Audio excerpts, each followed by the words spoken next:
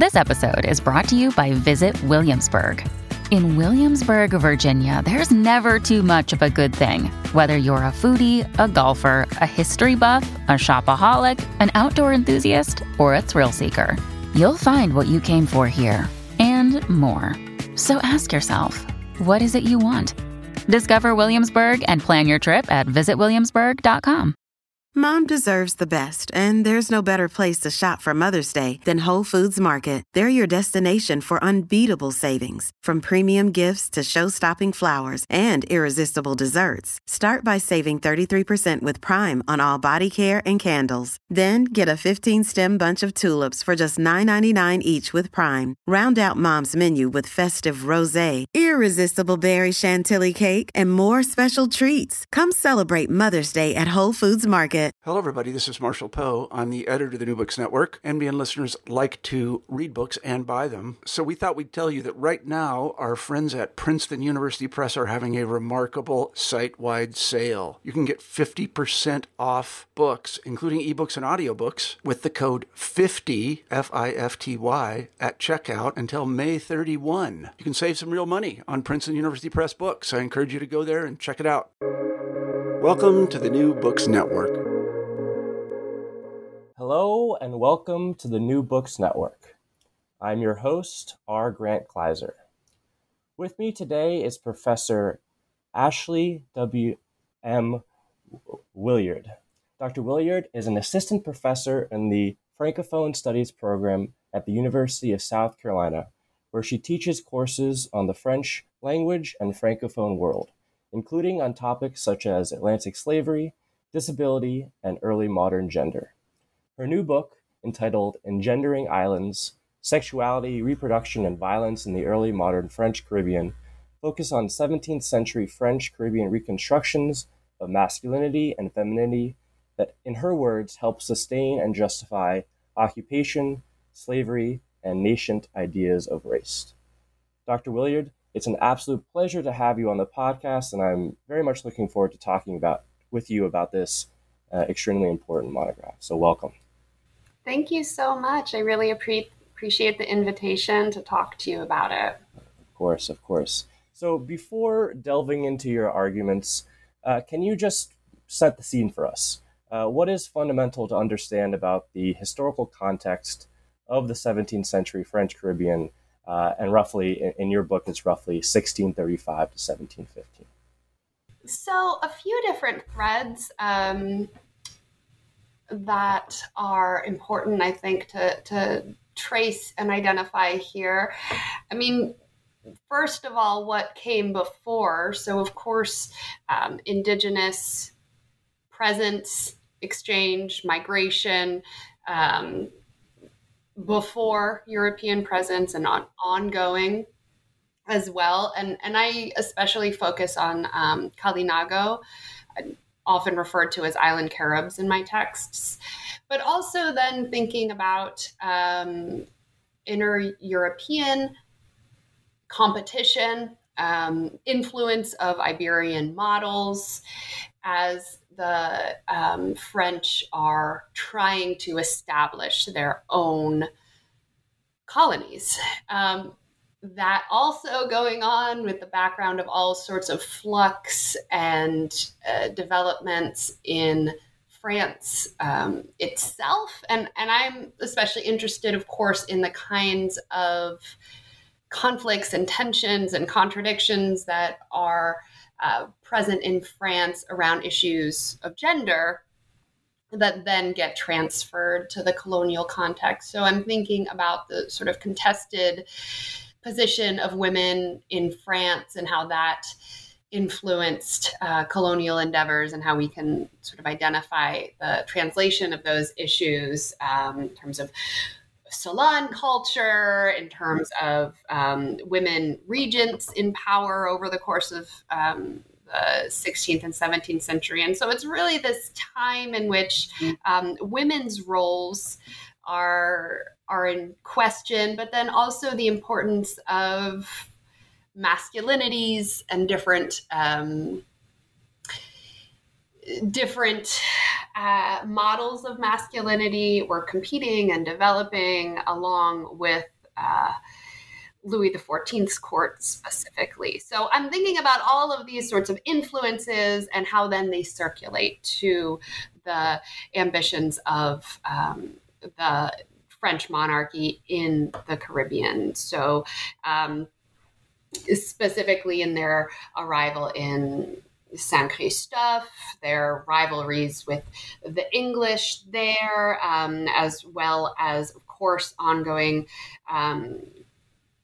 contestation from Kalinago there, and then soon thereafter in Guadeloupe, Martinique, Saint-Domingue, although not officially a colony until much later, certainly a place where the French were present and participating in all sorts of exchange. So those are the sorts of tensions that I'm bringing my questions into, and I think it's an understudied period. So this earlier period, not because it's the beginning, but because it's a moment of flux. And for all of the reasons I just mentioned, but also because it is not a fully established colonial regime, though it is very quickly a place where many different people encountered each other, and where models of slavery certainly come to bear on the racialization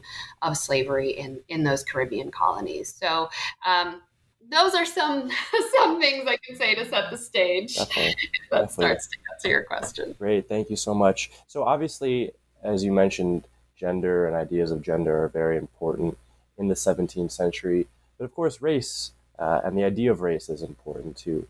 So in this book, how exactly do you define race? Mm-hmm. That's a really good question. And it's one that I'm continuing to sort of wrestle with because it's up for debate, of course. And it's not a word that's traditionally used, at least in the field of French literary studies, in which I'm trained and work. It's not traditionally used, I would say, in the modern sense to talk about the early modern period. And yet, I think it is completely pertinent to use that term to talk about, here for my study, a broad categorization of people that is then used for oppressive purposes, for exploitation. And so I do not necessarily think that race as a concept needs to be defined by innate physical characteristics, though that is the most familiar form that we see, especially 18th, 19th century. But what I'm interested in is the ways in which race here in the 17th century is so clearly a shifting, adapting concept. And I believe that that is part of what is so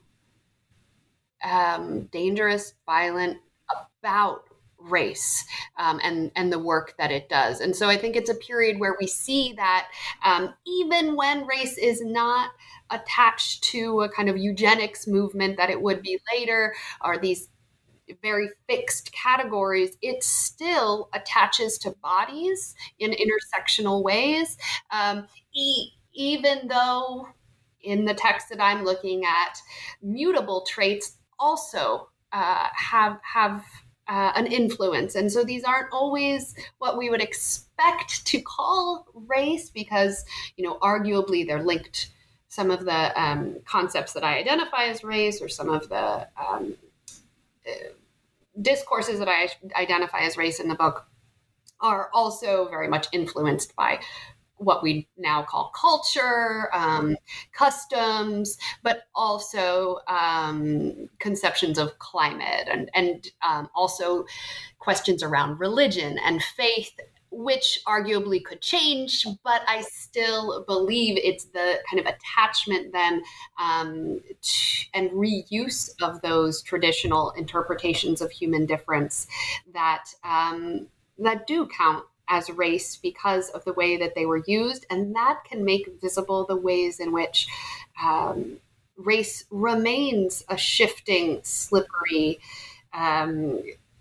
concept that is part of its power, its pernicious power, to exploit and oppress in myriad forms. Yeah. And just to add on to that, on page 9, you say that because of this shifting idea of race, that underscores how much of a fabrication it is and a myth that's used to protect those social hierarchies in these multiple contexts, which I think is really valuable insight there too. Yeah, absolutely. And I think that's the other side of it, is thinking about race not just as a sort of theory and as a myth, but also the way in which it's used, right? What context is it being used in? In what way is it being deployed to uphold one regime or another? Here, the establishment of colonialism and slavery, but elsewhere for other reasons. Definitely. So in terms of your sort of overarching argument related to this, of course, you say on page 1 that early French Caribbean reconstructions of masculinity and femininity sustained occupation, slavery, and nation ideas of race, like we've just been talking about. And throughout the book, you talk about several groups of people who were subject to this evolving form of, say, stereotyping during this early French colonial process. So I was just wondering if you could do a little bit of a rundown of these groups and how they are characterized. So in terms of African women as compared to European or French women, how did French authors and colonists characterize African versus European women over time during the 17th century? It's a really important question and a really hard one to answer, because there's no one answer, right? And that is part of the interest of it too, is to identify the contradictions in the different stereotypes, tropes that emerge in the variety of texts I look at. And so in that way, I try to remain, because my corpus is quite diverse, I try to remain very conscious of the kind of frameworks in which to read my text. So thinking about, what is the presence of religion here, of Counter-Reformation ecclesiastical goals versus political goals versus a kind of moralistic control or natural historical interpretation. And of course, I can't tease those out either. So they're all kind of overlapping and influencing each other. But often I see, all of this to say, often I see completely contradictory portraits of one group or another, sometimes in the same text, sometimes in very different contexts. So to talk about African women and women of African descent in a lot of these texts is extremely interesting. I mean, certainly there's such important work that's been done on this question in the Anglophone world, of course, with Jennifer Morgan's work and many others, and to some extent also in the Francophone world, about the kinds of stereotypes that were built up around women of African descent and African women in the context of slavery. I'm thinking about studies of slavery in the Francophone world that focus on enslaved women by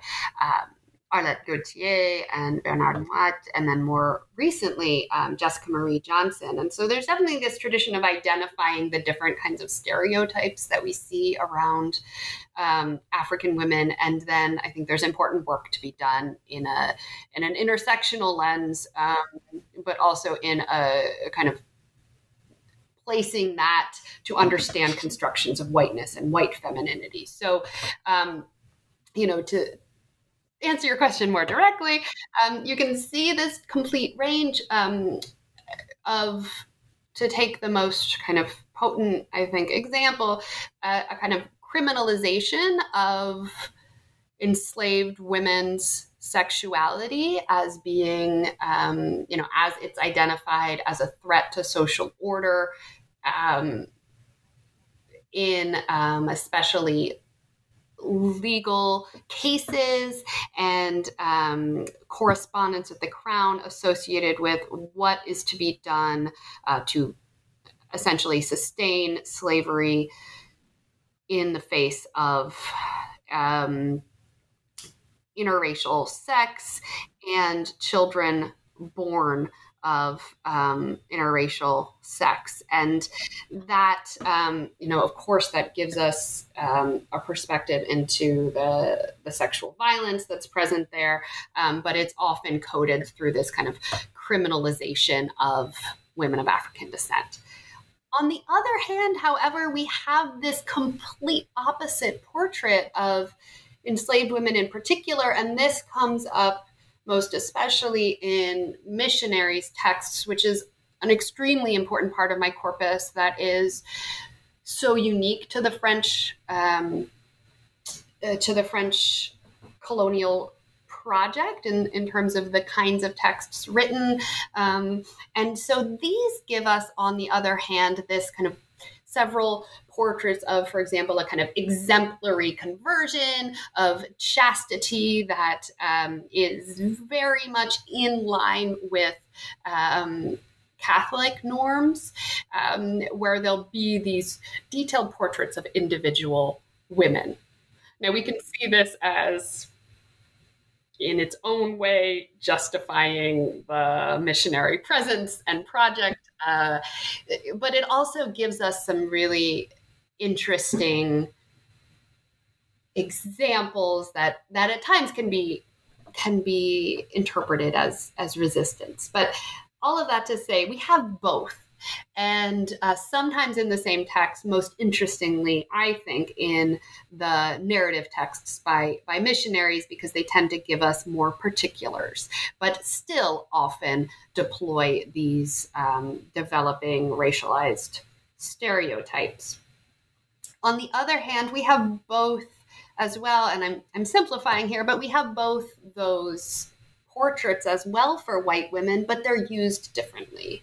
And they're shifting depending on context. And so this is what I was really interested in identifying and delving into sort of the detailed shifting representations of white women by focusing on French women sent to the colonies for various reasons. And a French scholar named Elsa Dorlin identified this kind of idea of that contrast. But I wanted to delve, and she frames it as a kind of Black women being used as a kind of whitening force, a kind of bleaching force for white women, which she frames really succinctly. And I wanted to go into the details for the 17th century Caribbean. And so that's where we see, whereas the texts and even the images, the engravings that come up about French women sent from the Hôpital Général are themselves viewed as criminal and especially characterized as débauchées, these debauched women of ill repute. But then there's also this shift of women religious being sent to the colonies who insist upon a kind of chaste heroism for white women.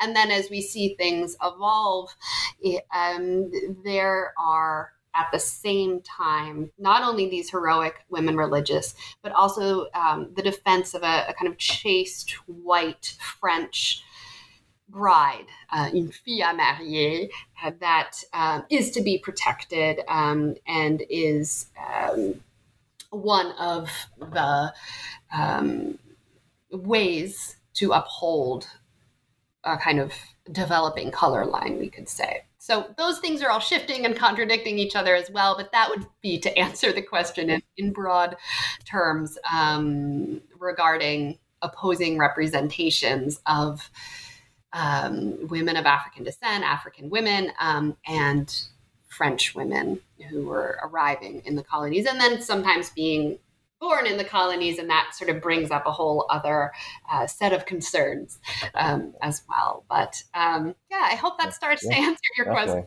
Definitely. And does this process happen in a parallel format with men as well, masculinity? I think so. And I think it's an understudied question to a certain extent to identify the role of shifting ideas of masculinity. So to look at intersectional gender, not just around ideas of Blackness and femininity, but also whiteness and masculinity. And so that's why I focused on flibustiers, the privateers, and the, again, contradictory portraits of them as both these heroic, idealized men, but also these potentially kind of savage and over-violent men, and the ways in which that concept became opposed not only to men of African descent, African men as well, but also Indigenous men and Indigenous women, which is another group that I try to examine in the study. So absolutely, there is a parallel, but of course different deployment of masculine tropes that happens around various groups of men and women, right? Because masculinity and femininity don't just apply to men and women separately. Yeah, that I will say that it's an unexpected but welcome addition to include these privateers, these filibusters or pirates, however you want to describe them, into a study of race in the French Caribbean context, because I don't think that has been done as much as it should be in terms of really examining these people and the characterizations of them and how they fit into ideas of masculinity and race in this period. It's really, really fascinating intervention there, I think. Oh, thanks so much. Yeah, and there's been, I think, there are, again, I think that there's probably an Anglophone equivalent, but the texts around the flibustier in French are just so compelling. There are these narratives, and scholars in French literary studies have done some really excellent work on that, and specifically Doris Garraway, I think she defines this noble white savage in some of those texts. And what I was trying to do is, again, bring it into this network of intersectional shifting ideas of race and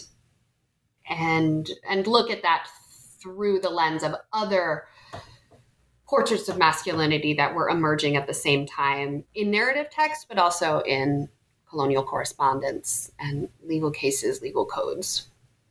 So you also speak often in your book about ability and disability.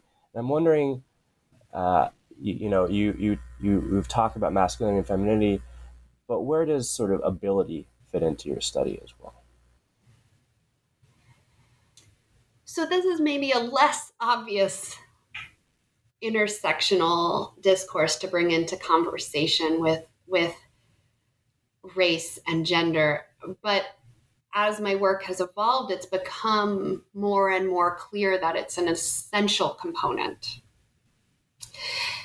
So, and I was fortunate enough to have a reader point me in that direction. So I'm very grateful for that.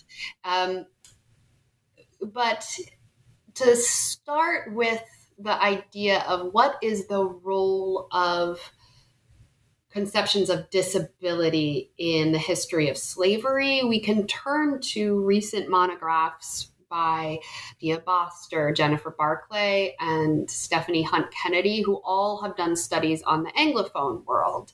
And, so we can't just take what's been done in English-speaking contexts, mostly North America, though Hunt Kennedy focuses on the Caribbean in a really helpful way for my study. But, broadly speaking, the idea is that disability is useful for understanding slavery and had a central role in the racialization of slavery in two ways. So one would be thinking about the kind of metaphorical deployment of capable bodies or incapable bodies in intersectional racist and sexist texts or representations. And yet, it's also important not to just see disability as a metaphor and as a discursive one, especially in the context of slavery, where it was a systematically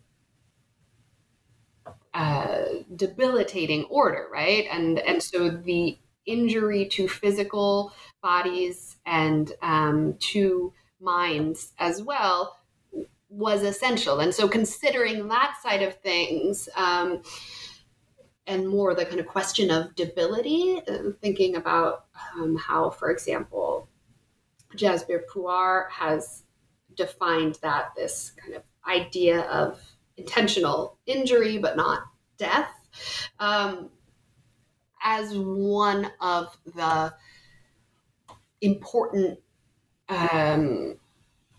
forces in slavery, both in a kind of metaphorical and material sense. And I find it really useful to think about both of those sides when I'm thinking about all of this, but especially disability, thinking about how someone like Sami Schalk has emphasized those two realms, both the material and the metaphorical, when talking about disability. I think a fantastic example of that you bring in is this idea of castrating African and African descended men, both literally and figuratively, with depicting them as sort of failed fathers or emasculated people, but also literally castrating them whenever they would, sometimes castrating them when they would rebel or flee from the plantation machine.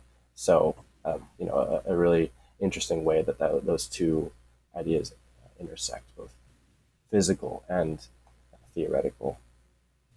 Yeah, absolutely. And sometimes in opposite contexts, right, where you would expect something to be more literal is more figurative, and vice versa, I think. So yeah, thanks for bringing that example in. So obviously there's so many more examples we could talk about and so much more content we could talk about, but I do want to give listeners an incentive to go out and engage with this book themselves. So I want to move on to a couple of questions about sort of your larger questions, not about the context, but and the content, but about your process of writing this book. So first off, what inspired you to make these arguments to write this monograph? A long process, but I would say the important part of that process was this increasing interest in confronting and better understanding an oppressive past that is understudied. That early modern literary studies, for example, could do well to think more about race and colonialism. And on the other hand, contemporary Francophone studies tend to emphasize a much more modern period and could think about this early contexts a bit more. So without even getting into the kind of political engagement there, I saw in those two fields a connection to be made and a genuine curiosity I had too, as someone who had been studying 20th, 21st century Caribbean literature in French, to understand the texts from the colonial period, and also sort of taking that on as a project of confronting white supremacy and white privilege as it's constructed in the French-speaking world, but as a way for me as a white woman to also think about the sorts of privileges I inherit and that are embedded in my experience. So there's a personal level to it as well, that felt, that partially compelled me to delve into the topic. Yeah. No, that's extremely powerful, and obviously has extreme relevance to unfortunately, to today's climate. And so I'll ask you then, do you think that there are implications of this work to present conceptions of race, gender, and ability and disability? And can this apply to contexts beyond the French Caribbean colonial regime? Yes. Yes. Yeah. I think, as I sort of alluded to earlier, I think confronting the way in which race is constructed and is built up can help us see, in the past, can help us see what ways it's built up and is a fiction in the present, at the same time considering the very real effects it has and the real power and violent implications that it holds. And so I think we could take some of the tropes that I study and sort of see, it's tricky because I don't want to say this is the same thing, especially to a North American context, but we sort of question the way in which a trope that gets deployed over and over and over gets reused to new ends. So, and becomes so familiar that it almost feels natural, right? So to denaturalize racism and intersectional tropes as much as anything, and insisting on the specificity, but also the kind of repetition. And yeah, so I think it's absolutely relevant. And then there is the context of, I try to always think about my classroom and what's the relevance there to the sort of knowledge that I bring to my students. And I teach in a Francophone studies program, meaning that I teach students who are, majors in the language and cultures and literatures and histories of the Francophone world. So not in history.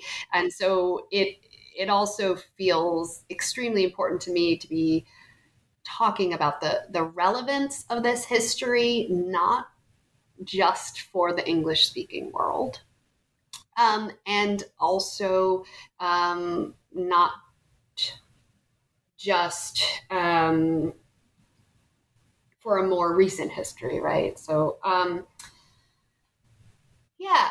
so I think the main implication of this work and of this project is sort of the decoding of this violent history. But I think there are also moments of pushback and challenge and resistance and these sort of strategies of disruption that also start to emerge in the project that are just as important and that we can learn from just as much as well.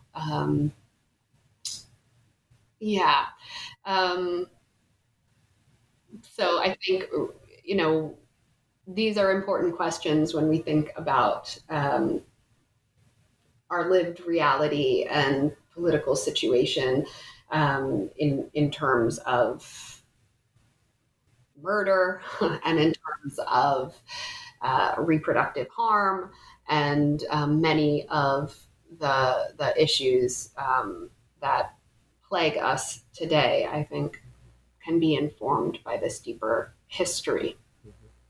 Where do you think this work, this history, this monograph fits in with previous historical studies of the early French Caribbean? I would say that the first is just to focus on the earlier period, right? To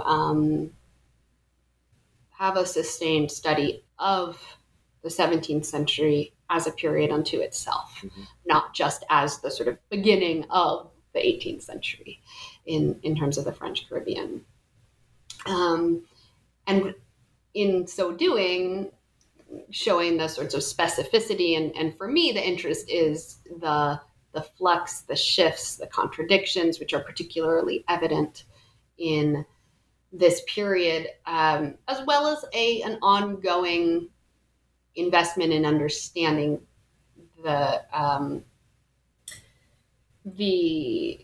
intertwined ideas of gender, race, and disability here. So I'm in conversation with work, as I said before, on enslaved women has been extremely important for me developing a knowledge around strategies for identifying the presence of enslaved women in the archive, and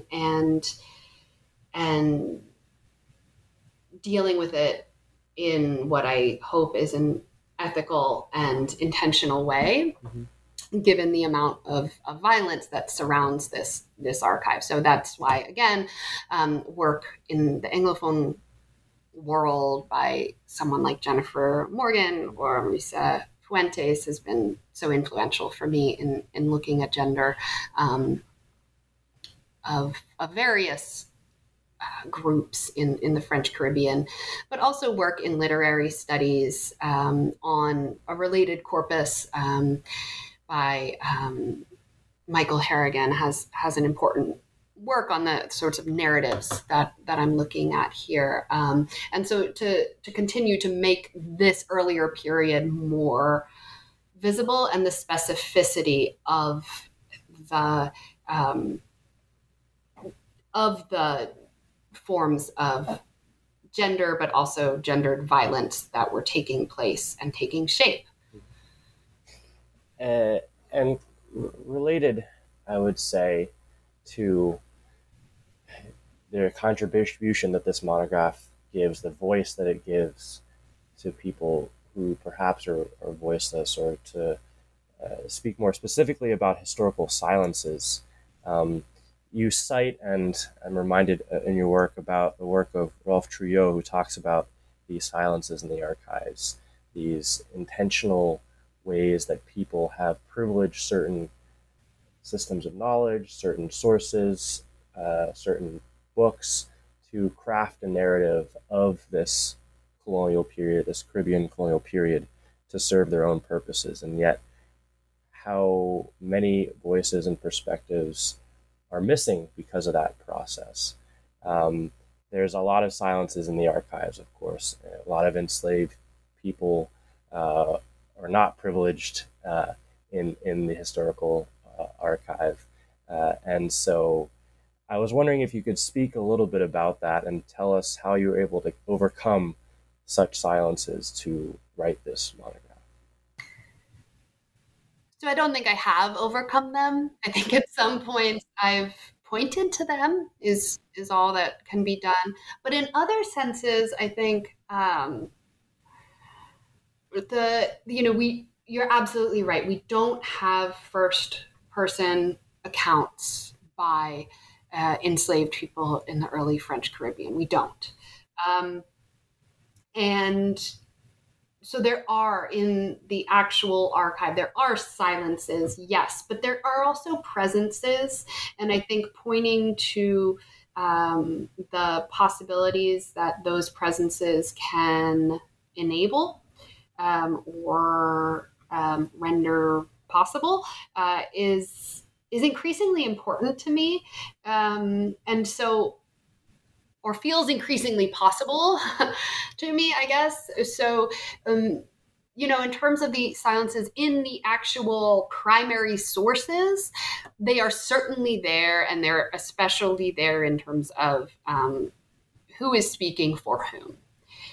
On the other hand, there's the other fact of the silence in the production of our narratives, right? And those can't be completely sorted out.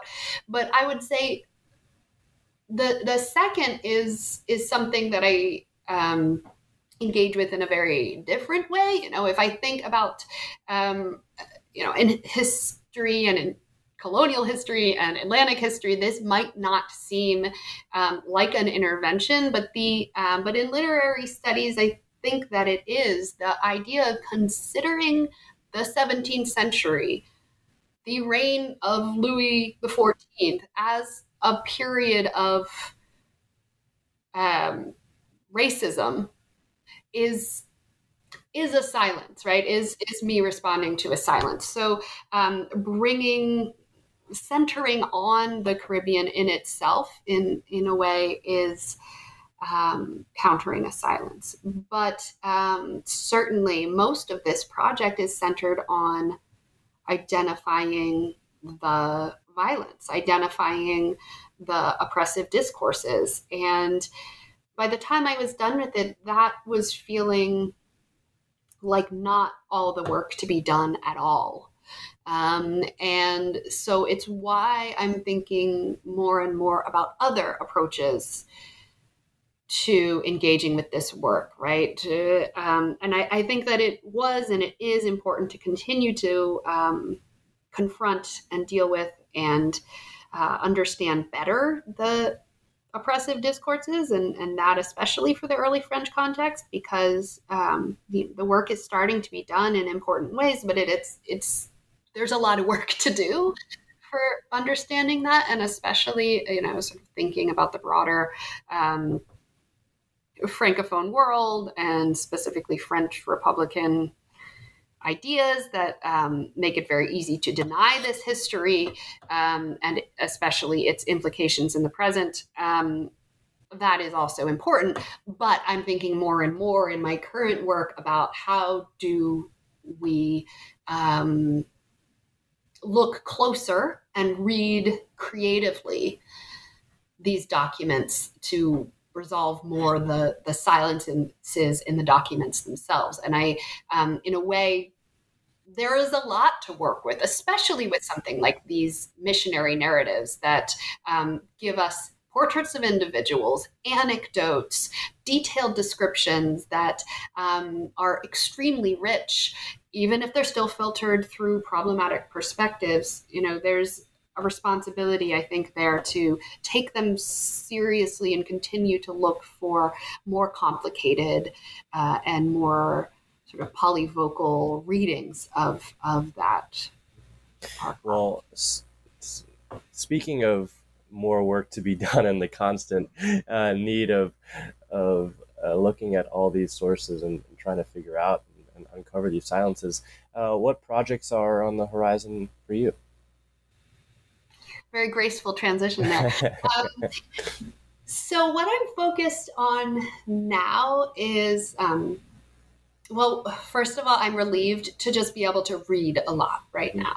Like, I just want to sit and read and learn right now is very much the place I'm in.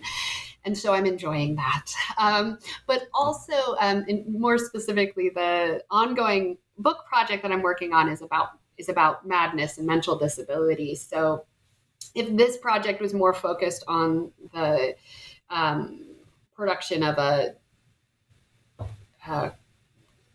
racism that is very much corporeal, I'm now looking at ideas of madness, and I'm trying to emphasize in this new project not only the kind of racialization of pathologies, but also looking at moments where madness comes up as moments of disruption to this violence, to these oppressive forces. And so that's where I'm trying to do as much reading as possible to learn about creative ethical strategies for reading the presence of, for example, enslaved people. And for example, enslaved people who were returned to merchants because they were deemed folle, mad in French. And so kind of revisiting these moments. So that's what I'm working on now. And I'm, again, trying to look at it in a lens that will also be informed by ideas of intersectionality, and more specifically, that will not just be centered on the construction of Blackness, but also of whiteness in relation to these issues. So that's what I'm working on now. And in the meantime, I'm just trying to understand a bit more strategies that scholars have deployed, people like Marisa Fuentes, Saidiya Hartman, of course, but many others as well. So that's what I'm working on right now. Well, we're looking forward to engaging with that work once it's finished, but in no pressure, but in hopefully in the near future there. Dr. Williard, thanks so much for your time today and for this wonderful conversation. The book, Engendering Island Sexuality, Reproduction, and Violence in the Early French Caribbean, is out now via the University of Nebraska Press. And this is R. Grant Kleiser saying thank you so much to all our listeners for tuning in, and see you next time.